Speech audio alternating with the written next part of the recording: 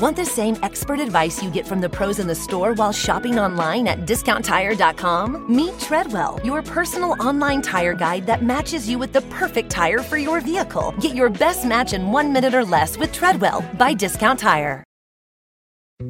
Dietz & Watson's been making meats and cheeses the right way since forever. What's that mean? It means never cutting corners, ever. It means cooking, not processing. It means our Virginia brand ham that's cooked to perfection, then twice baked to layer the flavors. It takes more time, but you can taste the difference. We come to work every day to do it the right way, even if it's the hard way. Because if it's not right for us, it's not right for you. Dietz & Watson, it's a family thing since 1939.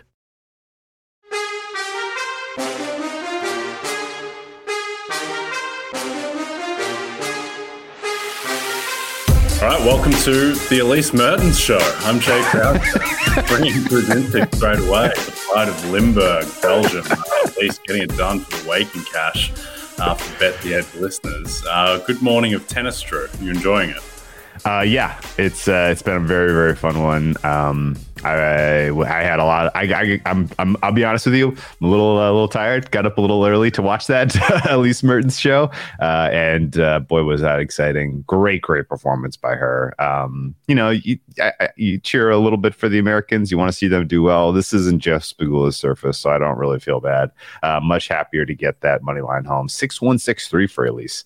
And she is showing some really, really high quality form, not just in this particular tournament, but on clay this year. Her hold break numbers are outstanding. And I think we might have a little third quarter winner there. She certainly has taken out the favorite in that quarter, and there's really no one else that spooks you. So Elise Mertens could be looking at her second career semifinal and first in a while. Last time she was at that stage was 2018 against Caroline Wozniacki. So really fun result. And then I'm currently actively sweating Djokovic 3-0. He got thoroughly outplayed in the first set, but won in a tie break because he won basically every clutch point he needed to avoid losing 7-5 by, with Davidovich serving for the set and then just produced some outstanding quality in the tie break itself. So long way to go for him, but I'm sweating that outright. I'm sweating 3-0, and I would like to see a little bit better tennis from Mr. Djokovic. Yeah, it's okay. I think he's got an extra gear in reserve, and he probably got out of jail snatching that first set, but fingers crossed. Someone with a bit of Elise Mertens in him is Nikola Jokic, who last night put on a clinic. We're going to start off talking NBA, then we're going to get into Coach of the Year and close out with more French Open chat. But let's go to Ball Arena. And pretty underwhelming game last night, I thought, and kind of unfolded the way I think everyone kind of thought it would unfold, where from the tip, the thing that was most notable, it wasn't just Jokic, it was Gordon and Porter and all these guys who were just 6'10" and above. And as soon as it was clear that Caleb Martin can't really guard Aaron Gordon, that's when it seemed like it'd be trouble for the Heat. And then Max Strus had an out-of-body experience in a bad way after having an out-of-body experience in a good way in previous series, 0 of 9 from 3. Jimmy Butler has not looked right since he sprained his ankle against New York. He hasn't been the same guy. He had flashes in the first two games of the Boston series, memorably the last 6 minutes of game 2 where he two-smalled Grant Williams, but he just doesn't look like the same guy. And if Butler's not the same guy and the Heat aren't making threes, then they kind of look like a team that went 44-38 and was 3 minutes away from getting knocked out of the play-in by Kobe White. But what did you make of the game and any ways to bet the series going forward? So that was my least favorite type of game. The Heat were drawing dead, and they looked like they knew it after a quarter. And I don't really know what you do with it at that point. Like, the margin was out of control going into the fourth quarter. I thought the Nuggets took their foot off the gas maybe a little bit early. I could be saying that selfishly because I wanted more Nuggets points. I wanted a bigger margin. I had some alt Nuggets in pocket that did not come through because they gave back so much in the fourth quarter. But it's really tough to make anything of that, of the rest of the series based on that one result because the disparity in rest was so significant. And I honestly thought that the Nuggets looked a little rusty, even in winning by double digits. Michael Porter Jr. couldn't really find his three. regression came calling for the Heat shooters, which, well, I think you pretty eloquently nailed the Kobe Martin scoring under. I think is going to have a tough time getting there at this point, considering what we saw in Game 1. So at this point, I don't think that you can really take a ton out of Game 1 to kind of continue to adjust the rest of the series. You have to sort of stick with your convictions, and my convictions is the Nuggets are going to win in shorts, in a short series here. And for that reason, looking at the Game 2 market where they are 8.5-point favorites makes perfect sense to me. There are going to be, and there already was a lot of excuse making from Heat supporters. I felt like yesterday, that was a win. Look how we came back. We solved some stuff. There was some Highsmith buzz. Highsmith has figured out Joker. No, that's not the case at all. And I think realistically, the Heat don't have the answers in terms of scheme or personnel to really ever solve Jokic. And so I think at this point, going back to the well with the second within Game 2 for an over, I think the adjustment down to 214.5 that we're looking at currently was too much. I played some last night. I think it opened actually at 212.5. So it's already come back up a hair, but I think the kind of 218-19 range is more fair. And we do tend to see, when you have this big rest disparity in Game 1, the second game of series like that tend to play to the over. And so, the fact that you are getting an adjustment off of Game 1 total and another couple of days for the Heat to acclimate, and now they are on even footing in terms of rest relative to the last game, not overall, I think is going to matter. And for what it's worth, the rest disparity that you saw in Game 1 does have a shadow. Right. If you look at specifically this situation where you have a team that is in Game 2 where, they have played, as much in recent week as the Heat have, they are still losing almost 80% of the time. And that is a problem for them because I don't think realistically they'd have a schematic way to get back in this series. They just are going to need shooting luck to steal one here. And so for those reasons, 8.5 as a Game 2 side makes perfect sense to me. And I think, I'm just going to sit on my hands and as far as the side goes and sit on my Nuggets sweep and reevaluate when we get to Game 3. What about you? Yeah, I thought Miami got decent enough shots where they shouldn't have been down 21 at three-quarter time or whatever the margin was. Like, they were getting open threes for Strus. At the same time, they weren't getting anything at the rim or in the paint. Bam was making tough shots. They took 2 free throws the entire game, and that was Highsmith. If Butler's not getting to the line, they don't really have anyone who can get there. And then with the Highsmith on Jokic thing, I think the issue with just kind of the thought process around that is that people think it's Rui 2.0. Like, Anthony Davis is a significantly better rim protector than Bam Adebayo. Like, Bam Adebayo blocks less than a shot a game, and rim protection isn't about just blocking shots, but Bam just isn't as big as AD, and that's why that was so effective, is that AD was able to wall off the rim by himself, and still, it was effective. The Nuggets still scored 122 points per 100 in the series, which is the greatest offense of all time. So I just don't think there's any answer for this Nuggets team, and this is a historically good team and maybe the best offense there's ever been. And the Heat, I think the Heat will probably shoot 48% from three and steal one game in the series, and it probably ends up 4-1, though certainly the sweep price from before the series is looking pretty good. And even now, I think plus 350 is still a little bit appetizing. The minus 2.5 series handicap for the Nuggets as well, which if you shop around, I think you get minus 115 on that, I think. So as much as the Heat missed shots, also felt like Jokic and the Nuggets were kind of, they didn't have to get to fifth gear. They didn't really have to show much. They just handled their business. They just asserted their size. Like, if the series takes another turn, the Nuggets will have another gear. So ultimately, I think this is going to be a short series. I think the best way to bet it is to take Jokic minus 400 finals MVP and parlay that into anything else that you like on the planet, because I think he's a 95% chance to win if the Nuggets win. Admittedly, it may be a shorter series, so there is a bit more variance where if Murray goes off for 48 points in one of these games, But at the same time, Murray had an otherworldly series against the Lakers, basically a 10 out of 10 series for him, and didn't get a single vote for MVP. So I think Jokic MVP. I think Nuggets minus 2.5 series handicap. Still think the sweep as well. Is there anything else I'm missing? Anything else we should be tackling? I don't think so. I guess, did you agree with me that the Nuggets looked a little rusty? I guess some in the back of my head, this entire playoff run for them, I've been a little worried that their defense might just not be that good. And there were definitely moments in the game against the Heat where I was like, geez, that was a mistake. That was a mistake. That was a mistake. If they don't clean that up, it'll eventually cost them. Did you have any sense of that the Nuggets have a higher level defensively, or just in general can play better than what we saw?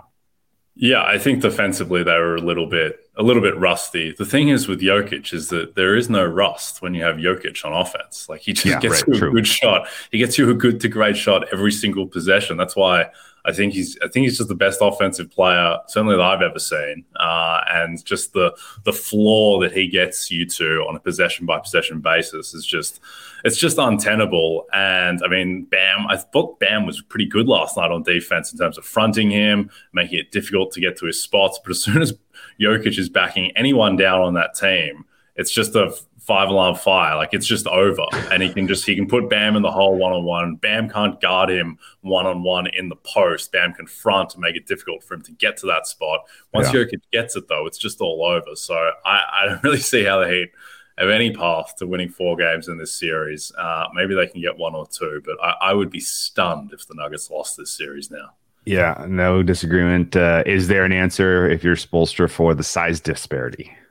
No, there's not. What are you going to do? Like play Kevin Love, he's 6'8". Play more Zeller, that means you're playing more Zeller. Like there's no answer. Their best players are Jimmy Butler and Bam and Caleb Martin, and then guards and Robinson and like there's no answer. They can't get bigger, and it's a huge problem. Where Aaron Gordon, like if the Nuggets, if for some reason something's not working on offense, then they can just start going Aaron Gordon, backing guys down. That's what they're doing at the start of the first quarter. So yeah, I just don't think the Heat have any answers. Obviously, you can never discount Spo and Jimmy, but this series, if the Heat are going to make this series interesting, they need some 10 out of 10 Jimmy Butler games, not the 3 out of 10 that he gave them last night where he scores 13 points. So I think it's going to be a short series, but I'd be pleasantly surprised if it's not. All right, before we get to Coach of the Year, a reminder to download the RotoWorld app to receive breaking player news all season long. Stay ahead of the competition by favoriting players on your roster, get the latest injury updates, player news, and much more delivered right to your phone. It's available in the App Store today.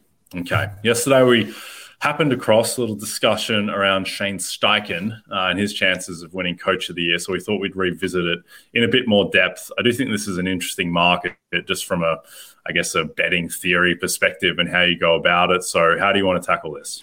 Well, let's cross some names off first, and I'm going to propose certain guys in different classes. Some of it is this guy does not fit the historical winner profile. Some of them are opinion based as well. But let's start with the kind of the easy ones first. If you're a team that's expected to win 10 games, you have to do so much beyond that to get consideration for Coach of the Year that I'm ready to pretty much cross you off, particularly if you're an incumbent coach. We can start the list with Andy Reid. Chiefs are expected to win 12 games. Andy Reid is a cross-off. I think McDermott in Buffalo, similar story. They're expected to win 11, 12 games. And I think Zach Taylor in Cincinnati, similar story. And I honestly think Cincinnati might underachieve this year, but that's opinion. And then we get into some of the kind of more edge cases. Nick Sirianni expected to equal his production from last year. That's going to be tough. I think you cross off Sirianni. And then we get into a little bit trickier ones where their win total is hovering right around 9-10. And I'm going to cross off Stefanski. I'm going to cross off Harbaugh. I'm going to cross off Mike McCarthy. I'm going to cross off Doug Peterson. I'm going to cross off Brandon Staley. These are all 9.5 win total teams. I think Mike McDaniel is a cross off as well because he's got such a talented team that he's at 9.5. And that kind of leaves us now with a huge question about two teams. Actually, excuse me. I'm going to cross off Robert Saleh as well. He's at 9.5.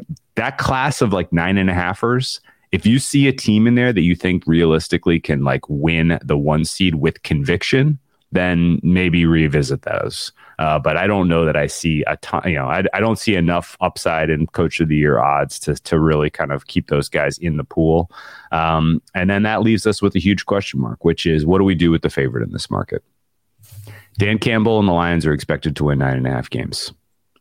To me, expectations can really only be met or missed, as opposed to exceeded. And when it comes to Coach of the Year, I need a coach that is really going to exceed expectations. So I'm ready to cross off the favorite in this market, and Dan Campbell, especially at price of 8-1. I mean, the Lions have to get the 1 seed in the NFC if he's going to get that consideration. Am I crazy? No, I agree with you. I think that the bar is set very high for Campbell. At the same time, if he gets the 1 seed, that's pretty much auto win to get the Detroit Lions to the 1 seed. But again, at the price 8-1, it's not particularly appetizing. Yeah, I think your process is right here. The way that I look at this market is basically who has a realistic chance to win if their team gets to like an 85th percentile outcome of the season?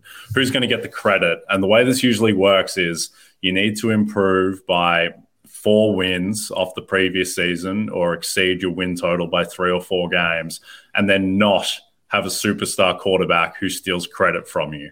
Now, there are exceptions to that, like Belichick, a couple of Brady seasons where Belichick, he's Bill Belichick, so he has a little bit of a caveat there.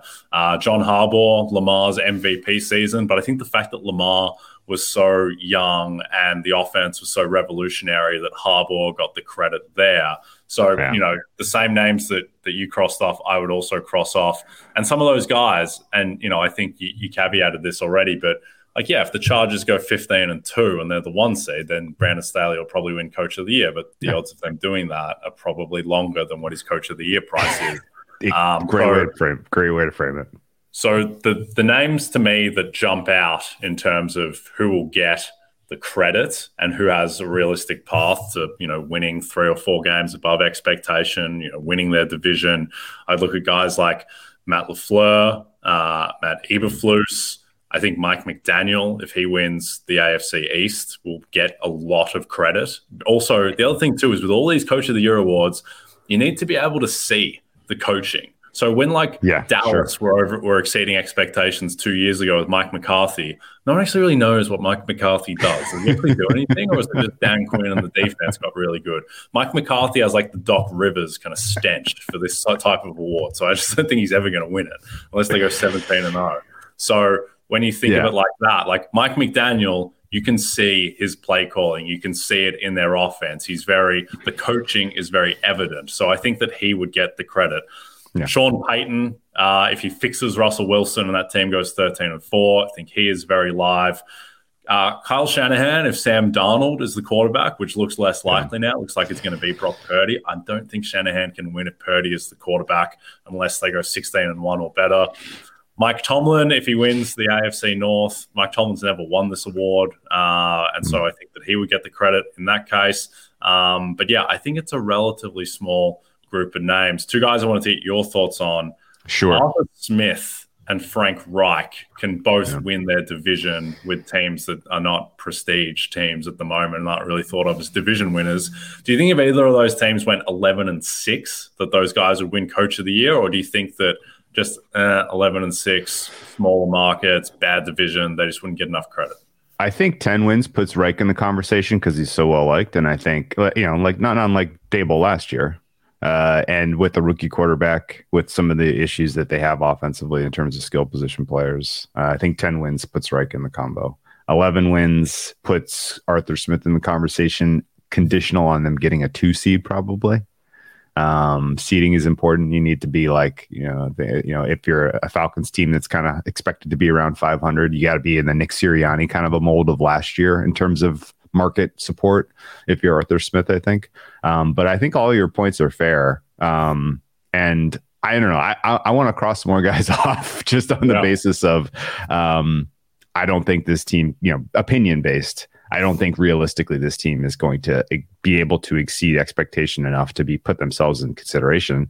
So I want to keep crossing off Todd Bowles. I'm going to cross off Sean McVay. I'm going to cross off Ron Rivera, Dennis Allen, Josh McDaniels, Bill Belichick, Mike Vrabel. I think we can cross off Brian Daboll just on the basis of being even better than he was last year is going to be extremely tough. And I mean, we're down to a handful of names, and it's a bunch of the ones that you mentioned. Interesting that you put Mike McDaniel in the conversation, because I completely agree. He will get the lion's share of the credit if the Dolphins are good, even though his team is a super team, right? Like that roster is absolutely loaded, but it's fun when something good happens on offense, the camera will find McDaniel. And when Monday morning comes up and the Dolphins beat the Bills, surprisingly, the conversation will be about, wow, amazing the way McDaniel crafted that offensive approach to beat the Bills, right? Whereas it's the opposite with the Mike McCarthy. Every time something terrible happens, the camera loves to find Mike McCarthy and show him making a stupid face.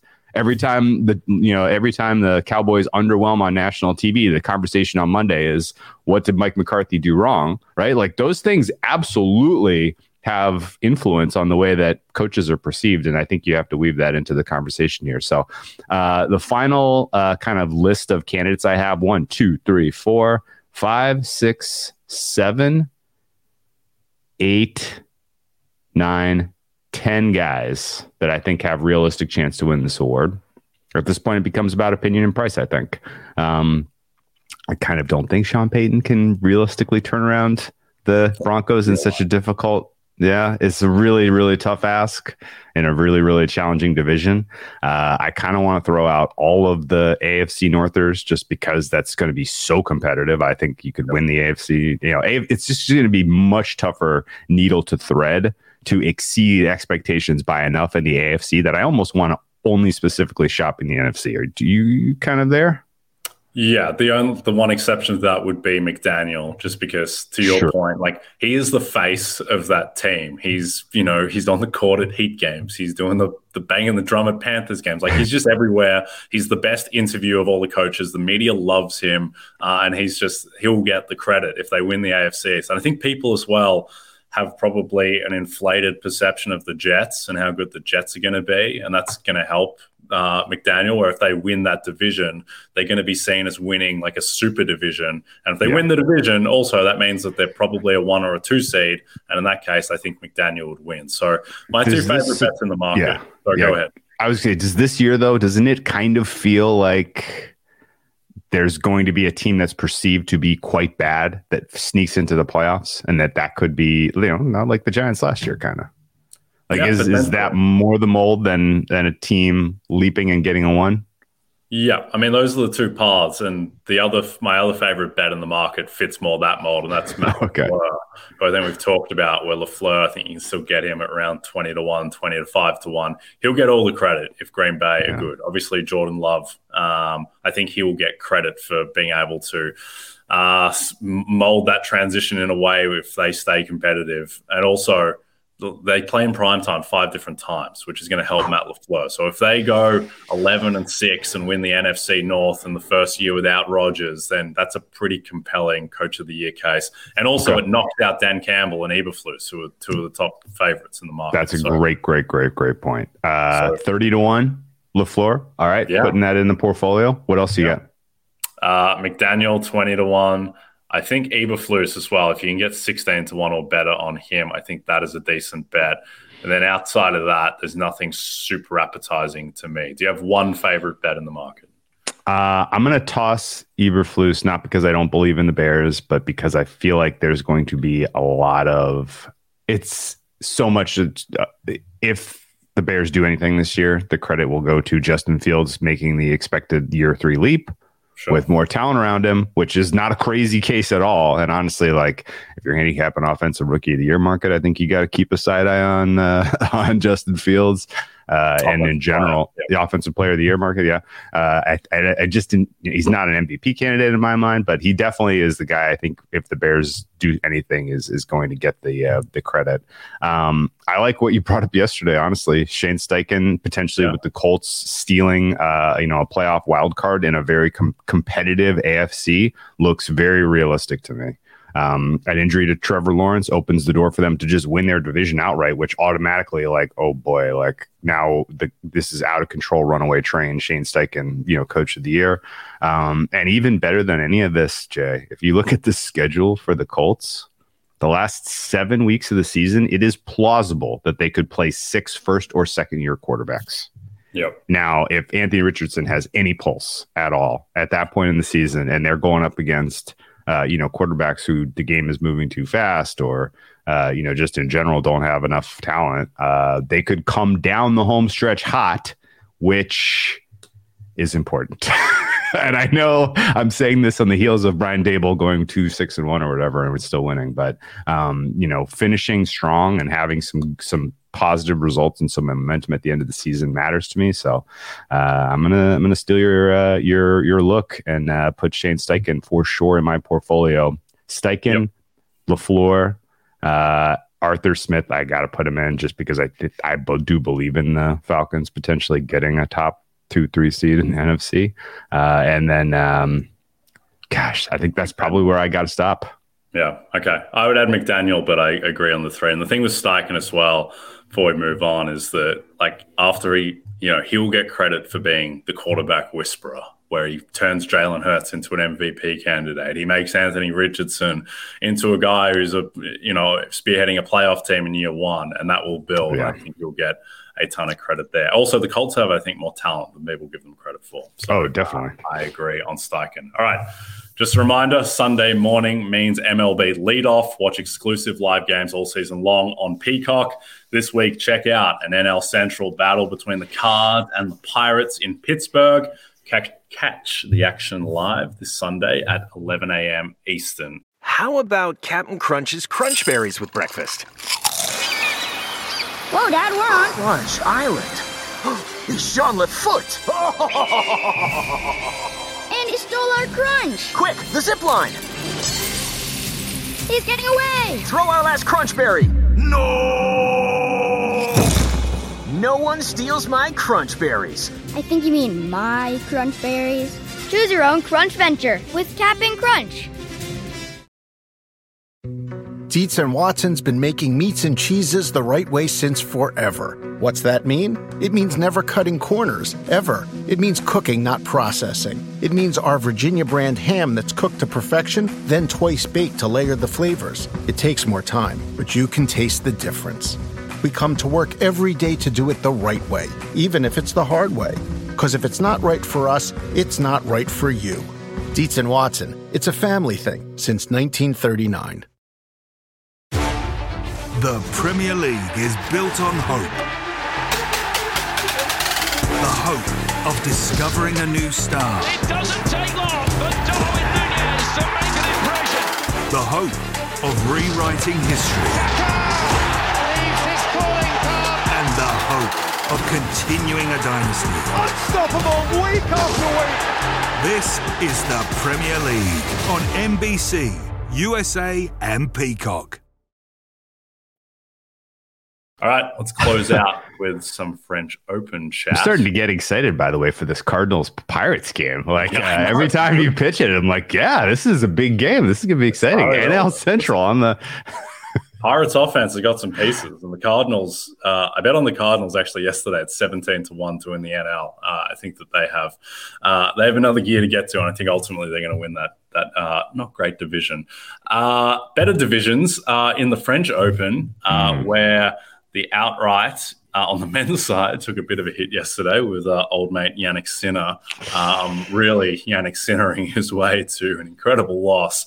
I will never understand why he played the break point that he had in the final game of his French Open, why he played that the way he did, just kind of tapped back and overhead. For some reason, took a forehand volley, just bunted that one back instead of just letting that bounce and then putting it away for the winner. I don't know what he was doing, but he's opened up the men's side of the draw. So do you think there are any bets on that side now that the bottom half is wide open? I was surprised that the market wasn't more inclined to shorten Rune because he is now the clear class on the bottom. The equity looks like it was spread between Rune, Zverev, and Ruud, which, okay, fine. I mean, Ruud was a finalist last year. He could go back. No, I'm not strongly against that. His path is quite tough, though. Zverev, similarly, that was a about as uninspiring a straight sex victory as you can have yesterday. Really just have not seen anywhere close to the level that he brought in last year's French Open before his ankle injury this year. So maybe he finds it. But the guy that I think realistically you got to be eyes on is our guy, America's Captain America, Taylor Fritz, top-rated American player. He got into a nice little aggro yesterday with the French crowd. I'm not sure if you saw this, but I think he dispatched the last French man in the field, and in doing so was booed violently by the French crowd. They are not afraid in France to make their voices heard when they are upset about an outcome. And Fritz, instead of kind of shrinking in the moment, he gave them the silent treatment, gave them the shush, and then put away the win. It was pretty cool moment, I think, and Taylor Fritz has shown enough on clay for me this season to actually believe he's got a chance. He's got a couple of pretty decent results. His losses are to good players, so I think he can put together a high enough stretch of tennis here, assuming, like, I didn't love seeing him play at night. It was the conditions were a little wet, a little damper, and he's definitely, I would like to see him have some matches in the drier daytime portion of the OOP. But Fritz, I think realistically is the price that you want to grab right now, considering the bottom is wide open. And I think he could definitely lose 3-1 in the final to Novak Djokovic. Yeah, exactly. Yeah, no, I don't mind the look on Fritz. He's still 10-1 to win his quarter as well. It's wild to me. That's crazy to me. I think that's a good bet. On the women's side, Swiatek still minus 105, Sabalenka into plus 300. And then, I mean, the interesting thing with the draw is that Swiatek, Rybakina, and Ons, I think, are pretty clearly 3 of the 4 best, and they're loaded on one side of the draw. So it's right there for Sabalenka to make a charge to the final. Elise Mertens, who was 100-1 this morning to win the French, she is now pretty live that she's knocked out Pegula in her quarter. Dasha, our girl, I don't know why Taylor Fritz is my guy. I don't believe I've ever been associated with Mr. Fritz. No, I'm saying America's guy, America's men's tennis player. He's Captain America. Yes. Yeah. No, I like it. But yeah, definitely our girl is Dasha Kasatkina, who's into 25-1. Not sure there's much meat on the bone there. Yeah. Any bets for you on the women's side? Yeah, the problem, I mean, Kasatkina, Dasha has been awesome. She won 6-0, 6-1 against a live Peyton Stearns today, and it didn't even really feel that competitive. Her problem is that her quarterfinal opponent is likely going to be Aryna Sabalenka. She good.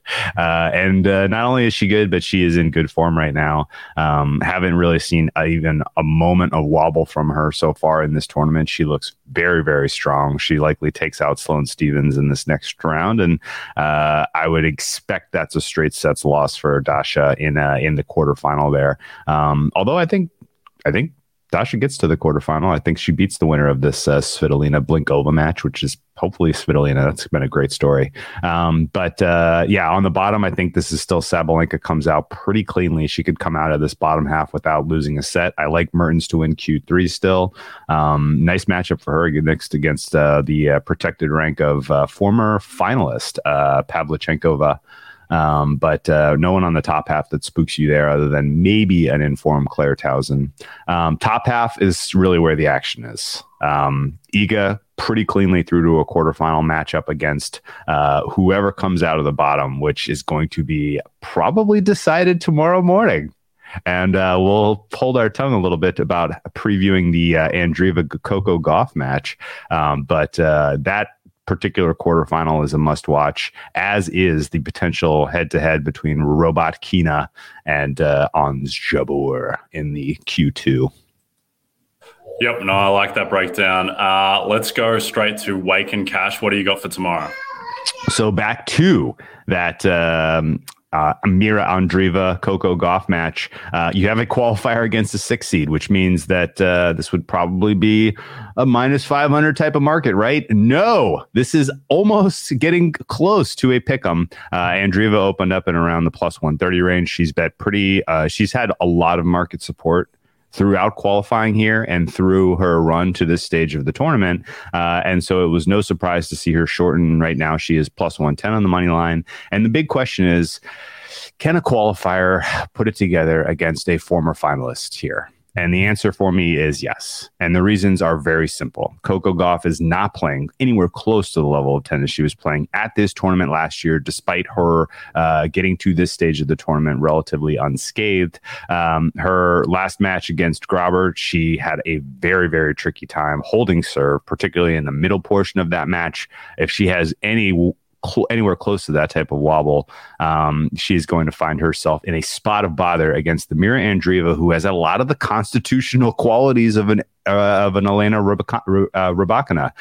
She is unflappable, unfazed. She doesn't really understand that she shouldn't be doing this at her age in this type of setting, which is dangerous. Like when you have these younger players that just are doing it for the first time, like they're not going to have the same mental baggage of, well, I've been in this spot before and lost. Maybe it happens again. And to me, that matters. So Mira Andreeva, I would give both the physical quality of her game and mental advantage over a Coco Gauff, who, is honestly, great job getting to this stage of the tournament, but I think is pretty overmatched in this particular head-to-head. So the qualifier for me, Mira Andreeva, if you follow women's tennis, is a name that you're going to hear a lot in the next 5-10 years. She has that ceiling of top 3 player, and I think that this is basically her coming out party.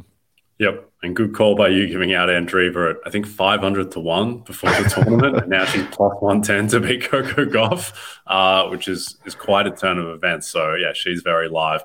I'm going with our man, Frances Tiafoe, plus 4.5 games on the handicap against Alexander Zverev in tomorrow's matchup at 2:30 p.m. Eastern. Not entirely convinced by Zverev. I don't think he's all the way back yet. It was only a few weeks ago that he was getting beat by the great Christopher O'Connell on clay. Tiafoe's had decent form on clay. I think that win in Houston now looks a little bit more impressive given some of the people that he beat on the way there and how they've performed on clay. So give me Frances Tiafoe. I mean, what do you make of Zverev at the moment? Not impressed. And I think Frances Tiafoe is a player who you almost explicitly have to take his intermediate tournament results on best of 3 and bump them when you get to best of 5, because he brings his best in these matches when they, against the top competition. He is unbelievably good. He took on peak Roger Federer, peak Rafa Nadal, and he has given them absolute hell in best of 5. And I think this is a really fun look. I think he can win outright. We didn't mention him for, any type of futures kind of consideration, but he is 100% live to win quarter 4, in my opinion. And what a story that would be to have a French Open semifinal with 2 American men's tennis players. Honestly, the last time that happened was we're talking like Michael Chang years, Andre Agassi versus somebody. I mean, it honestly is. We're talking like 80s probably since the last time that we've had a men's semifinal that was 2 American players, and I think it's actually potentially live this year. Yep, it certainly happened. Tiafoe also got Alcaraz quite a run in New York as well. All right, that wraps it up for us. Don't forget to check out NBCSportsEdge.com for more information to help you with your wagers. Jay Croucher and Drew Dinsick. We will see you on Monday. Good luck with your bets.